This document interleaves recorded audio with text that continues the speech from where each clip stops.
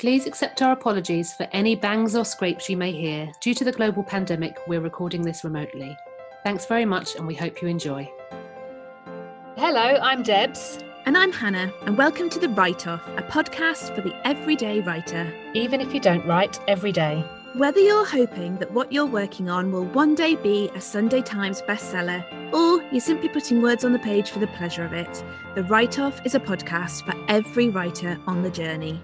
You might be squeezing your writing time in around multiple jobs or childcare, or even just around the ebbs and flows of your own enthusiasm. But we're here to say, us too. This is a place to connect and share how you're getting on. It's a space for the story behind your stories. And so, that leads us seamlessly on to the subject of today's podcast. Welcome to episode 4, which is called Congratulations on Your Book Deal. I'm not even jealous. I'm glad we make ourselves laugh. This is about professional jealousy. Which is a very real thing. I was thinking about it and thinking that there are, with regards to writing, 2 types of jealousy. One is jealous of someone's writing, like their ability to create the words they put on the page. You could be jealous of someone who isn't published, but who hands you a poem and you think, Jesus Christ, that's amazing. And there's that part of you that feels jealous for their talent. And then there's the other type of jealousy, which is, I guess, commercial success. Or any success. I didn't mean to sound so desperate when I said it.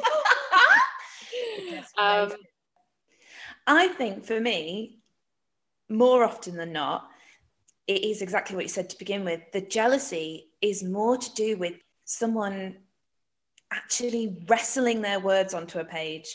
So whatever it is they've written, a novel, a radio play, about, like you said, a poem, I can feel quite a visceral sense of jealousy because I'm like, how did you get it on the page? Yeah. And I think it's just where I'm at. I haven't finished something for a really long time. And I'm like, wow, you made it all the way through the process. You kept going and you got it out there into the world. And that is where my little jealousy sticks its head above the parapet. It almost feels like voodoo to me. I'm like, how are you doing it? So that's a third type of jealousy then, that it's not necessarily about the talent or the end result success once you've published something, it's the productivity side of it. Yeah, I agree. That's really annoying. Well, maybe it's like the focus. I mean, I definitely lack focus. Or it's not that I lack focus, but I think I'm going through a phase of giving up on things, and it's largely because you hit that hard writing wall. You know, you've reached the tricky bit. It's not just sailing onto the page anymore, and you have to fight your way through it. And I've got into a really bad habit of just kind of giving up. And so I think it's that projection, isn't it? You project onto other people your own like insecurities about what you're doing. Yeah, so the jealousy isn't really about another person, is it? It's about what's going on in your life and what you feel you're lacking. Definitely. The big success stories, you know, say for example with a novel, they've written the next big novel, it's been fought over at the publishing fair and like, you know, it's got like 6 figures, and you know, the news starts ramping up, the news stories about it start ramping up. All of that is kind of, it's not real, obviously. That stuff happens, but like all of that stuff is perpetuated by the media, isn't it? The kind of glamour about securing a book deal or publishing a book, and we buy into that overnight success. But I don't think that is necessarily the norm. It is part of the way in which we like to put things on a pedestal, I suppose. It doesn't sound like the typical experience of any author who's published is to just have this like fantastic rise to fame and notability, but it does happen every now and then. And I guess that's where it's all relative as well, because I might just be like, if I could only give up my job and be a writer and earn enough with writing so that I could just do it all the time. For someone to even have that is something that I envy because I don't have it. But then the person who has that sees what you've described as the like massive success, and that's then what they are jealous of. I guess we never stop trying to climb from where we are. Exactly. You're always reaching for the next thing, aren't you? Interestingly enough, I read something this morning just about this. but your successes are actually the emptiest bit. Because when you're reaching for something, you feel optimistic, you feel hopeful, you're striving. Then if you achieve your goal, the goal you've been reaching for, that's often the empty bit. Then anticlimax. Yeah, and you have to ask yourself, where are you going from there? Of course. It's human nature. Yeah. Yeah. You know, I'm not going to turn down some like 6-figure deal. Or... When you do hear about somebody else who's been productive, I do get that slightly sinking feeling of, aren't I? We are always guilty of comparing ourselves. And I think jealousy is often linked to that. I think we're rarely comfortable just in our own lane. Do you know what I mean? Yeah. It's hard to have that security and be like, no, I'm all right doing what I'm doing. I'm all right. I'm on my right path. Because we're not blinkered. We're constantly being shown other people's achievements, and we're constantly being sold an idea of what it is to be successful or what it is to have achieved something. Yeah. And, so it's really hard to just stay focused on what you're doing and be happy with it. Everyone's different and everyone's unique. That brings me back to like the jealousy of people's talent or creativity, because I was thinking about this lecture for screenwriting, and I remember the guy leading the lecture said that he could come in, like, I think there were like 100 people in the room. He could come in and give 100 people the same story to write, and all of those stories would be different. Yeah. And I think that's jealousy of what other people create. For me, stopped there. I could admire that person's work, but I would never write their story because I've never seen the world through their viewpoint. Yeah, which means that you have something different to offer. Yeah. It's true. I mean, I definitely think that jealousy is like wasted energy. We're all guilty of feeling that. I guess I would try to always operate a culture in which I lift people up. So if I'm tempted to feel that jealousy, then I have to have a little word with myself and say, no, lift people up. Because I guess jealousy is the thing that drags you back, isn't it? It is. And actually, another person's success is inspirational. And you can use it as inspiration to kind of drive you on. So who are you jealous of? If I'm really going to be honest and talk about what really makes me jealous, it's someone who can afford to live and pay for their life just through writing. Yeah. So they don't have to, and that, I mean, essentially this is what our podcast is about. It's juggling life and juggling writing. And as long as you have other commitments that take away from your writing time, then it's always going to be a struggle. And for me, it's always going to be the thing that kind of comes last on the list. But there is something to be said for not having the perfect setup. If you have all the time in the world and nothing breathing down your neck, would that also be crippling? Like, if you've just got the blank page, you've got all the time in the world, and it's your one job is to do that one thing. Yeah, totally. Because then there's so much pressure on you to be like, well, why aren't you doing it then? Yeah. Because I'm looking on Facebook. Because I just decided I need yet another cup of tea. Yeah, that's very, very true. Grass is always greener. The grass is always greener. Yeah.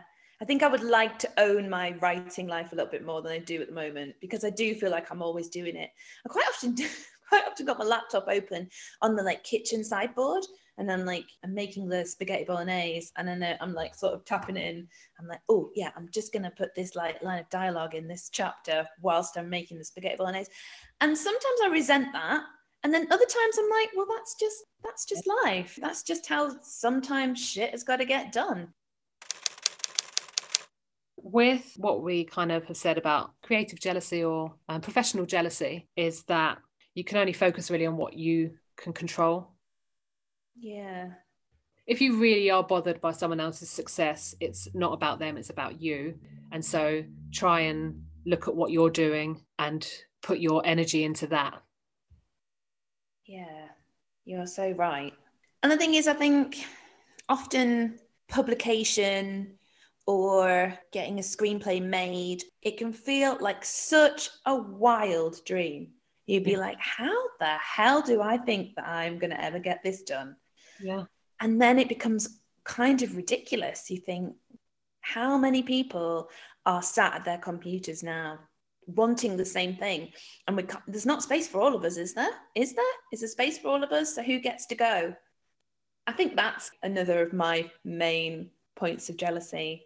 I guess I can kind of see people further up ahead of me, you know, with more under their belt, or seemingly with their lives more together.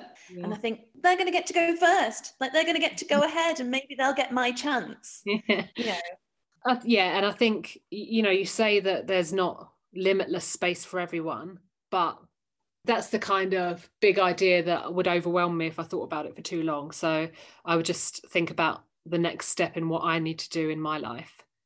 Yeah. And stop worrying about that, because it's back to the analogy that lecturer gave, which is that you give 100 people the same stimulus and they come up with different stories. We're all different, and there might be that many people trying to be writers, but not all of them are trying to write your story. Yeah, exactly. And it's like you put the jealousy down to allow yourself to have faith in what you're doing. Like, I think it's a good distraction in a way, because you can distract yourself kind of like worrying about what other people have achieved, worrying about what other people do, worrying about what other people say is a marker of success, or what is good, or what are the kind of stories that are going to get made or read. But you ultimately have to have faith in what it is that you want to say, don't you? So that means kind of like channeling out all of those voices and just saying to yourself, I've got something to say and I'm going to say it. Yeah. And then getting to the end. Yeah. So when we talk about jealousy, I think there is actually a whole subset to jealousy, which is more to do with envy. Yeah. That envious feeling we can get towards somebody who is an incredible writer, or a book we've read that is incredible. If we're talking about envy, then who or what is that for you? Like, who is success for you when you think about a writer, for example? Okay, so I'd say for an idea that is brilliantly executed and beautifully written, Kate Atkinson, Life After Life. Oh my God. And A God in Ruins, which controversially I might love more. They're quietly brutal, but beautifully written and just heartbreaking. You know, I kind of envy the fact that she's come up with that idea. Yeah, no, I completely agree with you. Those books, for me, when I read them, I immediately went back to the beginning and read A God in Ruins again. When you kind of like encounter mastery of the craft of words like that, you just get to the end of a book like that and you think, oh my Christ, like how? You know, there's a danger then of that much envy becoming like, well, I can't do that ever, which is not the case. You know, like, I just think she's a brilliant writer, but she worked really hard to get to that stage. As an author, she is so prolific. She just never seems to stop. Actually, I went to see her being interviewed when her book Transcriptions came out, and she said something really interesting, which is that she always starts with the title, and she doesn't actually necessarily know. I think it might have been different with Life After Life and A God in Ruins, but like generally she doesn't really know what the book's going to be about, but she has a title comes into her head, and that's the stimulus. Nice. Yeah, when you say about Kate Atkinson being prolific, I'd say another person that I really envy for that is Stephen King. Yeah. He writes day in, day out, and he's so disciplined. I envy his discipline. He treats it like a 9-to-5 job. He just sits down and gets the words on the page. And yeah, also I do think he's a brilliant writer. Like, have you ever read On Writing?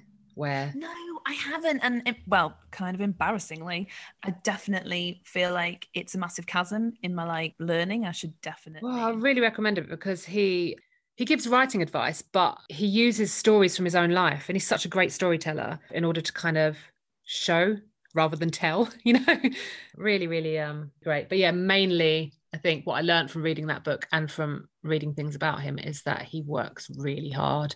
Yeah, I would say the ability to be prolific is another one of my main sources of envy, because I think that your writing brain is like a muscle.